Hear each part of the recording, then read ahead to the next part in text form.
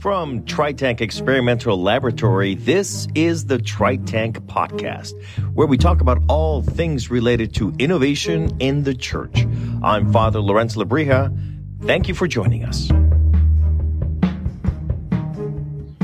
And joining me on the podcast today, whenever I talk to people about TriTank, they always think that TriTank is all about technology, and it's all about, we're always dealing with AI, and we're dealing with this, that, and the other, and it's like, no, it's all about doing something we've always done in a new and innovative way.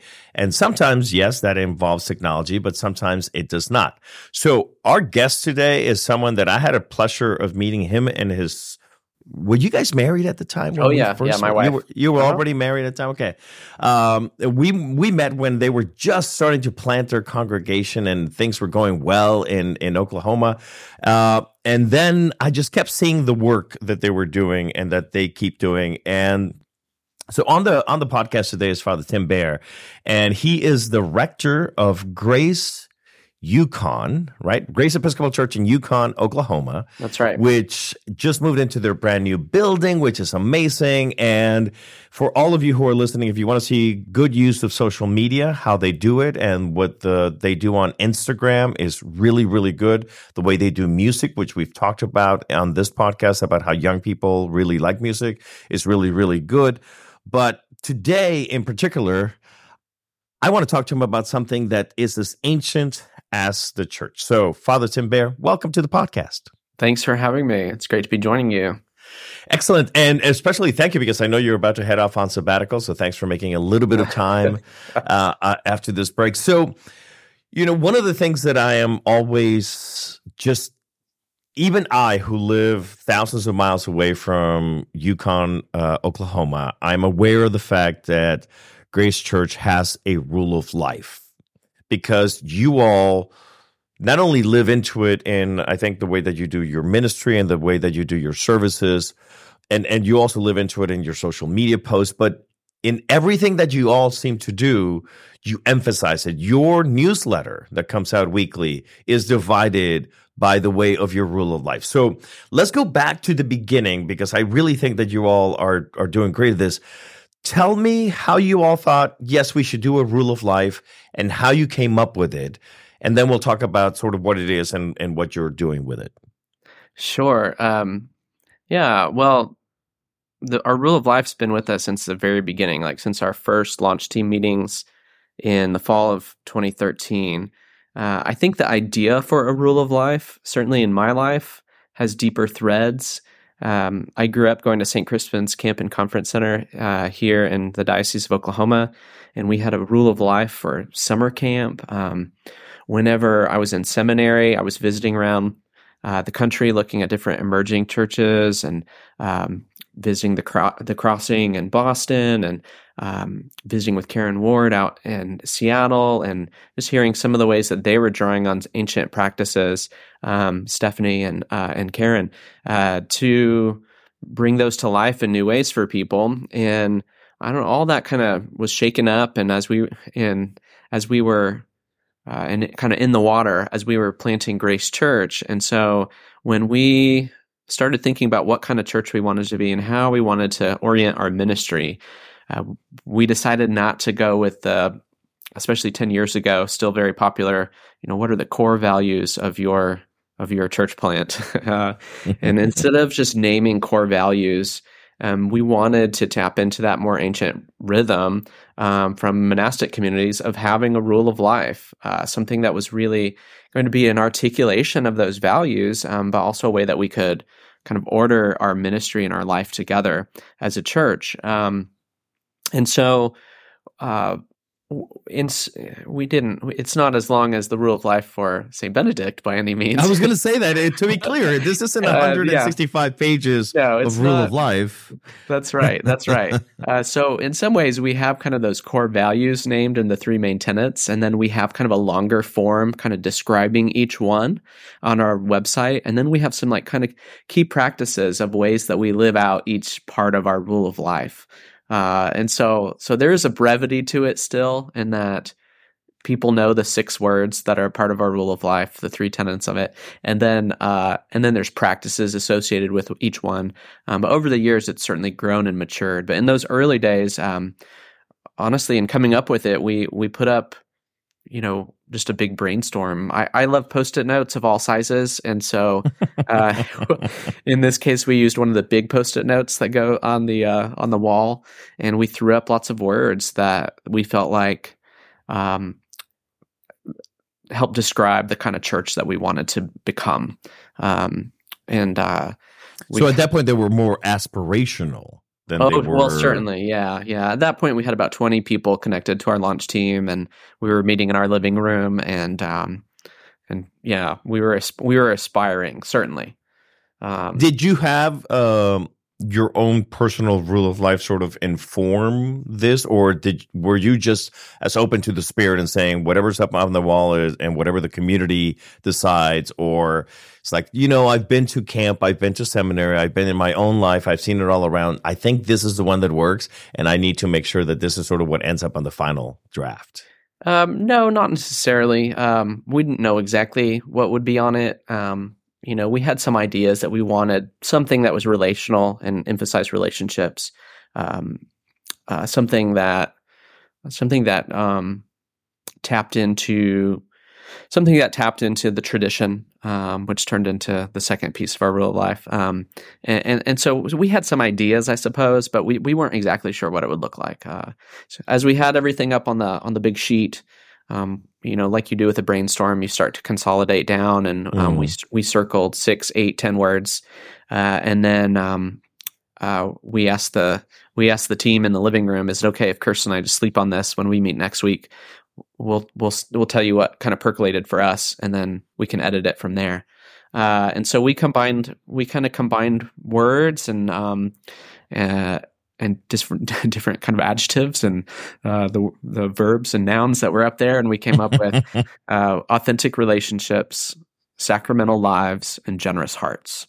And even then, we didn't quite know what that would mean, and it's evolved over the years and how we describe it and how we live into it. But we brought that to the group, and they said, yes. I don't recall. Maybe we made one tweak of one word or something, but it was nothing major. But it definitely came out of the group's work. We just kind of pulled it together in the end, from the 8 or 10 words down to the 6, and kind of combined them into kind of 3 main tenets. And why I could obviously go the Trinitarian way, right? Like, why 3? Why did you? Because it seems to me you walked into it with an intentionality that we want it to be short. We don't want it to be the rule of Benedict. We don't even want it to be 10 or 12 or 7 things. 3 seems like a number that people can remember. How did you end up with 3? Yeah, I mean, I think that was a big piece of it. It felt complete at that point, for one, so it was kind of an intuitive sense. And it was easy. It would be easy to remember. We didn't want to make it so complex that it was not easy to remember. It needed to be something that new people could learn quickly within our church. Well, a lot of time people congregations do strategic planning, and they end up with a mission statement, if we will, a vision, mission, and all that. Right. That ends up that few people can remember. Right, it's like going to any church and be like, "What's your mission statement?" Like, I don't know. We're here on Sundays. Do you guys also have a separate mission statement and vision statement, or is this your rule of life? It is both. It is both. We take those, like the congregational vitality assessment that a lot of dioceses are doing now, and things, and it says like, "Do you have a mission statement?" And everybody on our leadership answered yes, even though we don't, because they were like, "Well, our rule," and they came back and they said, "We noticed this question." Several of them said this. "We noticed this question, and we don't, but we feel like our rule of life is our mission statement." And I said, "I agree." Yeah. So let's talk a little bit about the 3 that you all arrived at, and because you mentioned that you do have them on your website. You do sort of describe this is what we thought about when we were thinking of these 2 words: authentic relationships, sacramental lives, generous hearts. But then you say some of the ways to practice, for example, authentic relationships, some of the ways to do this work, that work. Does that keep changing? Is that sort of the plan. Well, actually, now that it's been 10 years, right? By the way, congratulations on the anniversary of 10 years of Grace. Thank But you. has it changed? Did you guys ever go back and say, like, we need to change this part or that part?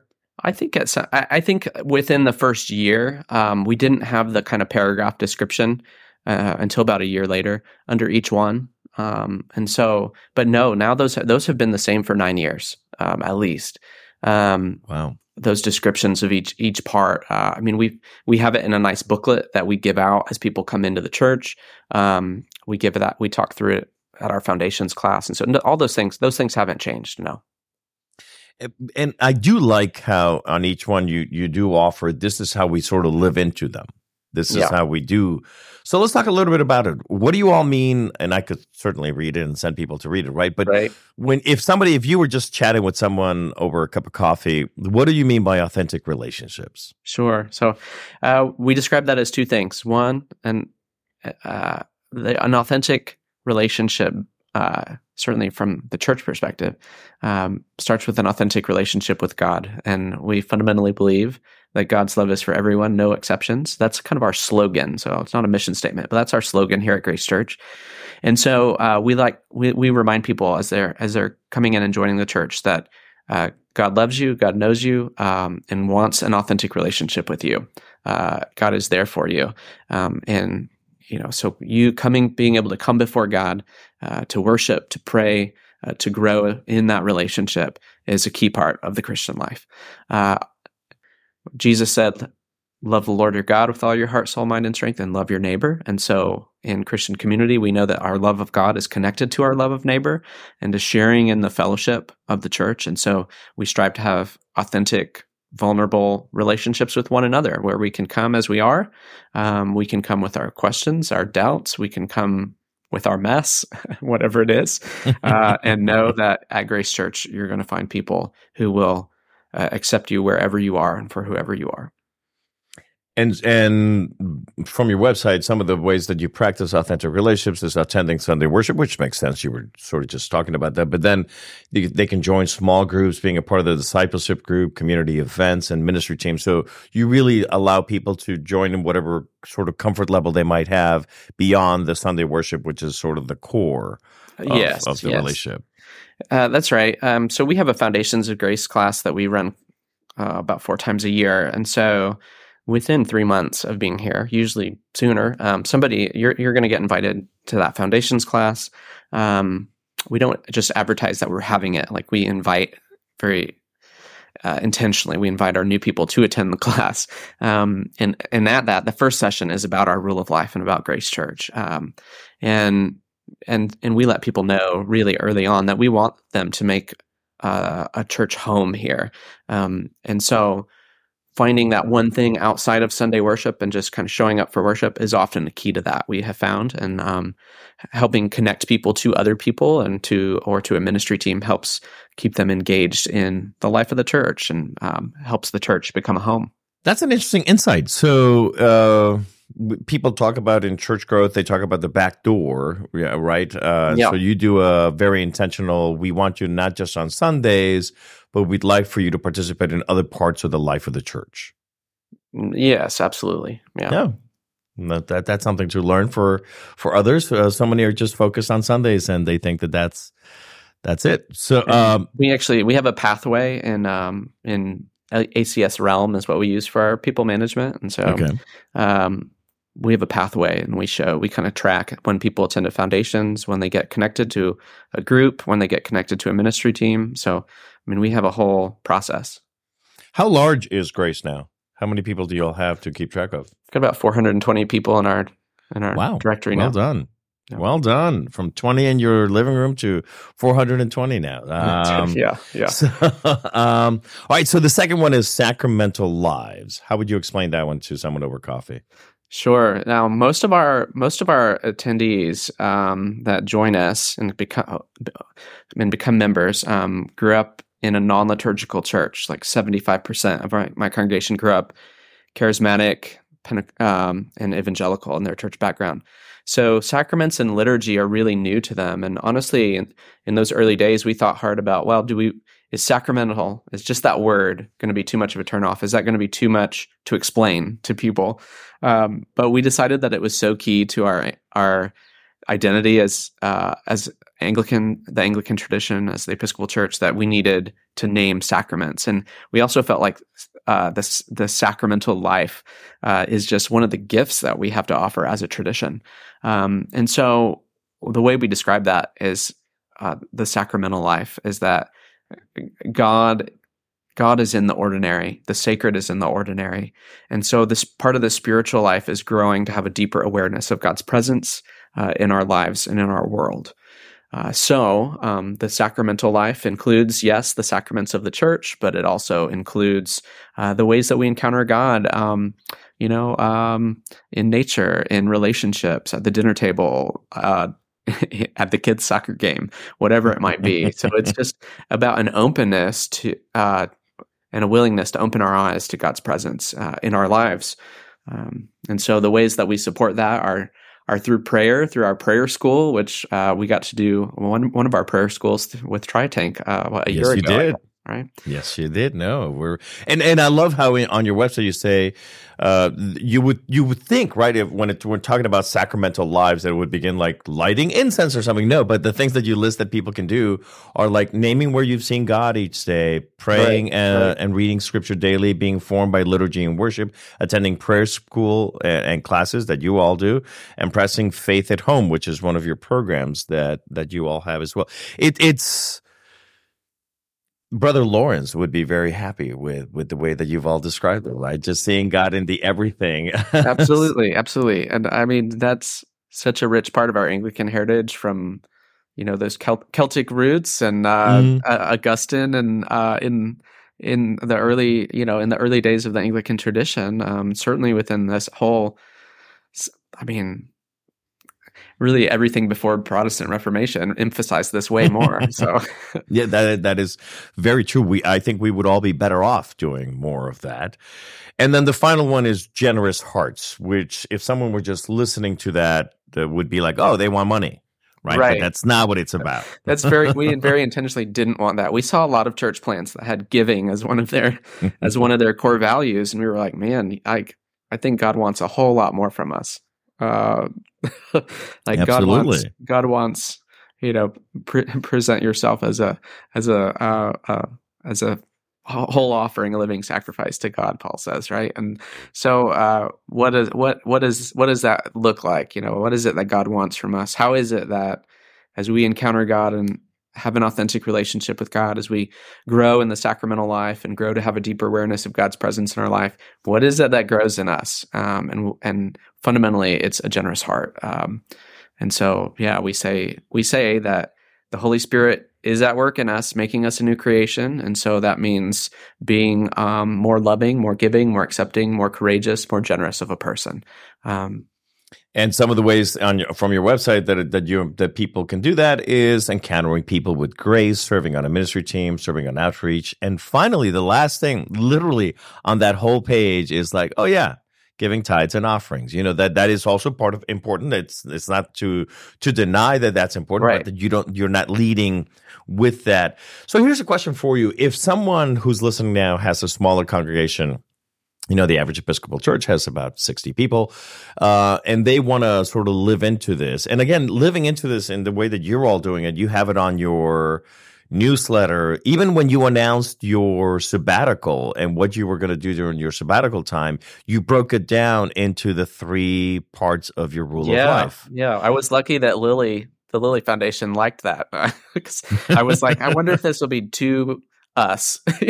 But that was my grant, was about helping my family live into the rule of life as a family. Yeah. So if somebody is out there and they're like, we'd like to do it, I think that's a good idea. We should, what would be the first steps for a small congregation or any congregation to begin making their own rule of life that's authentic to who they are as a congregation? Yeah, I absolutely think, any size church can do this. And it starts with really 2 things, I think. One is listening to one another, like just the brainstorm page, even though now, 12 or 15 of those people that were there are still here, right? But like So not everybody got to participate in that, but it set the DNA of the church. And so if I've maybe a church of 60 people, I think you've got to have some listening sessions and share about what's most important about your church. Not so much about how you do things, but about not so much about like the ministries or programs that you do, but really about how you live it out, like what the true values that you're living out, and the true fruits of the Spirit that you're living out, and the true things that are like gifts about who you are in your identity, right? So not your music program, not specifically of something about a particular outreach. So it has to be more general, so that it can really get to like your values and who you are on a deeper level, and doing some listening about that and some real reflecting. I think it also you have to do some identity work. If you're a more established church and not a brand new church, one of the things as I talk to colleagues and both clergy and lay leaders, and as I look at churches, I think a lot of churches don't know what it is that they're gifted with. What is our gift that we have to offer our community? How are we meeting a need in our community? And that has to play into your rule of life. How would you, like, if I were asking you, Tim, tell me, how do I figure that out? How do I figure out what that gift that I bring uniquely to this community is? What would you say? Well, so those first 12 members of Grace Church were from a church that we closed here in Yukon, and about 12 of them joined our launch team. And the question I asked them was, if you weren't here, what would people miss about you? And they really scratched their heads and said, we don't think anyone would miss us. And that was part of what propelled them to join us in starting a new church, because they wanted there to be something that they would miss. So I would think about that question: what would the community miss if we weren't here? And I think you've got to look at your demographics in your area and who's there, who's in your neighborhood, and think about the gifts of our tradition, and how to present those in ways that touch people. So for us, our mission field, I mentioned is evangelicals and charismatics, because we're in Oklahoma, and it's what you got, and it's who's here, and some of the things that people in those traditions miss is things like mystery and presence and more incarnational understanding of the faith. And so like the ways that we talk about sacramental lives lives into that, like it touches that. Some of the things that frustrate post-evangelicals and post-charismatics is that not everybody is welcome.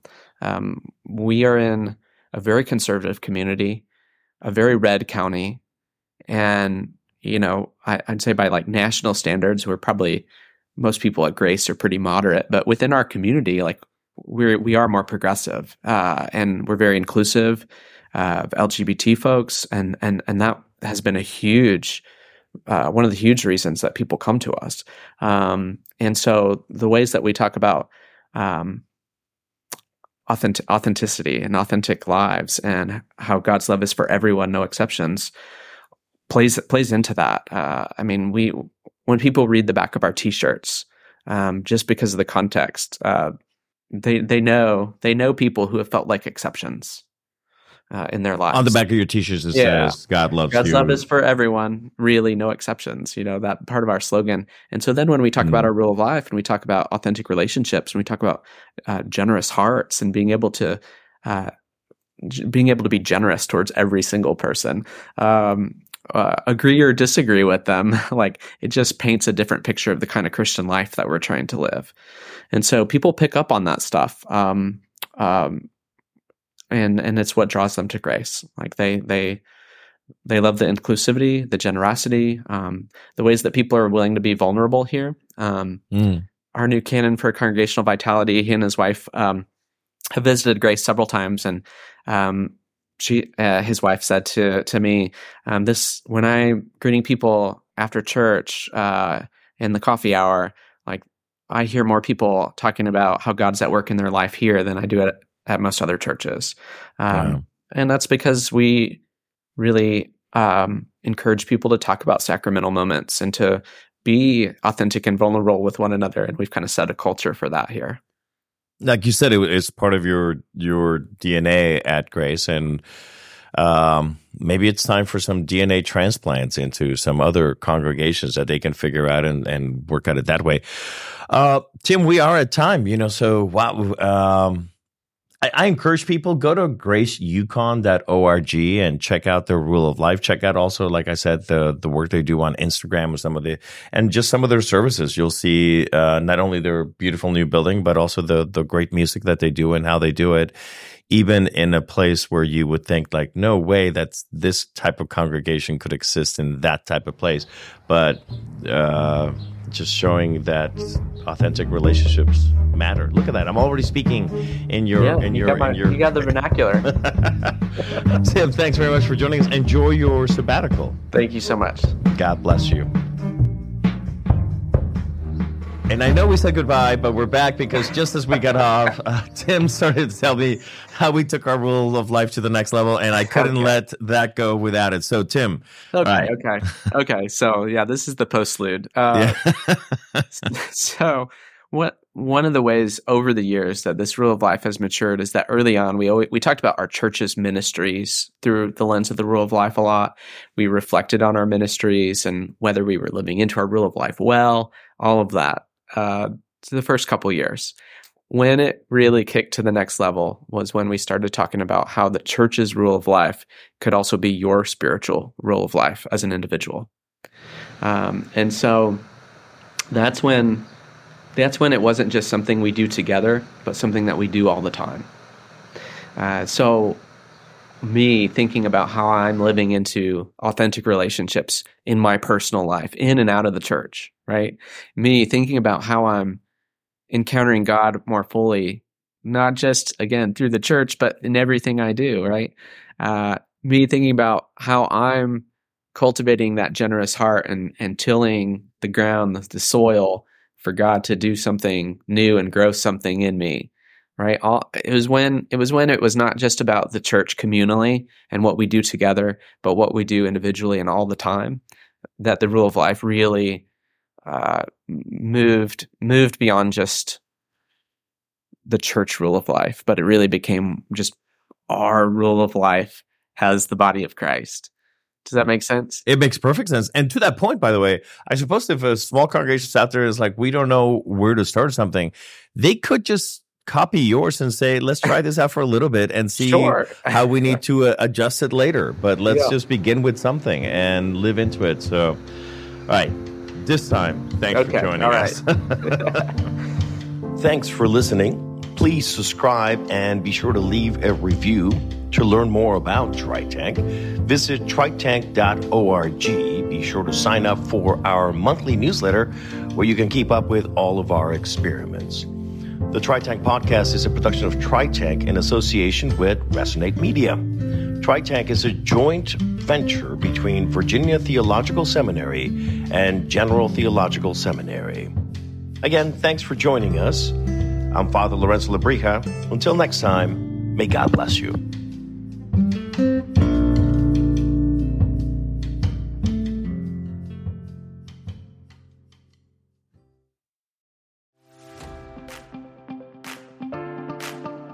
Do you have something to say? Are there people who want or need to hear from you? Have you always wanted to start a podcast but don't know where to start?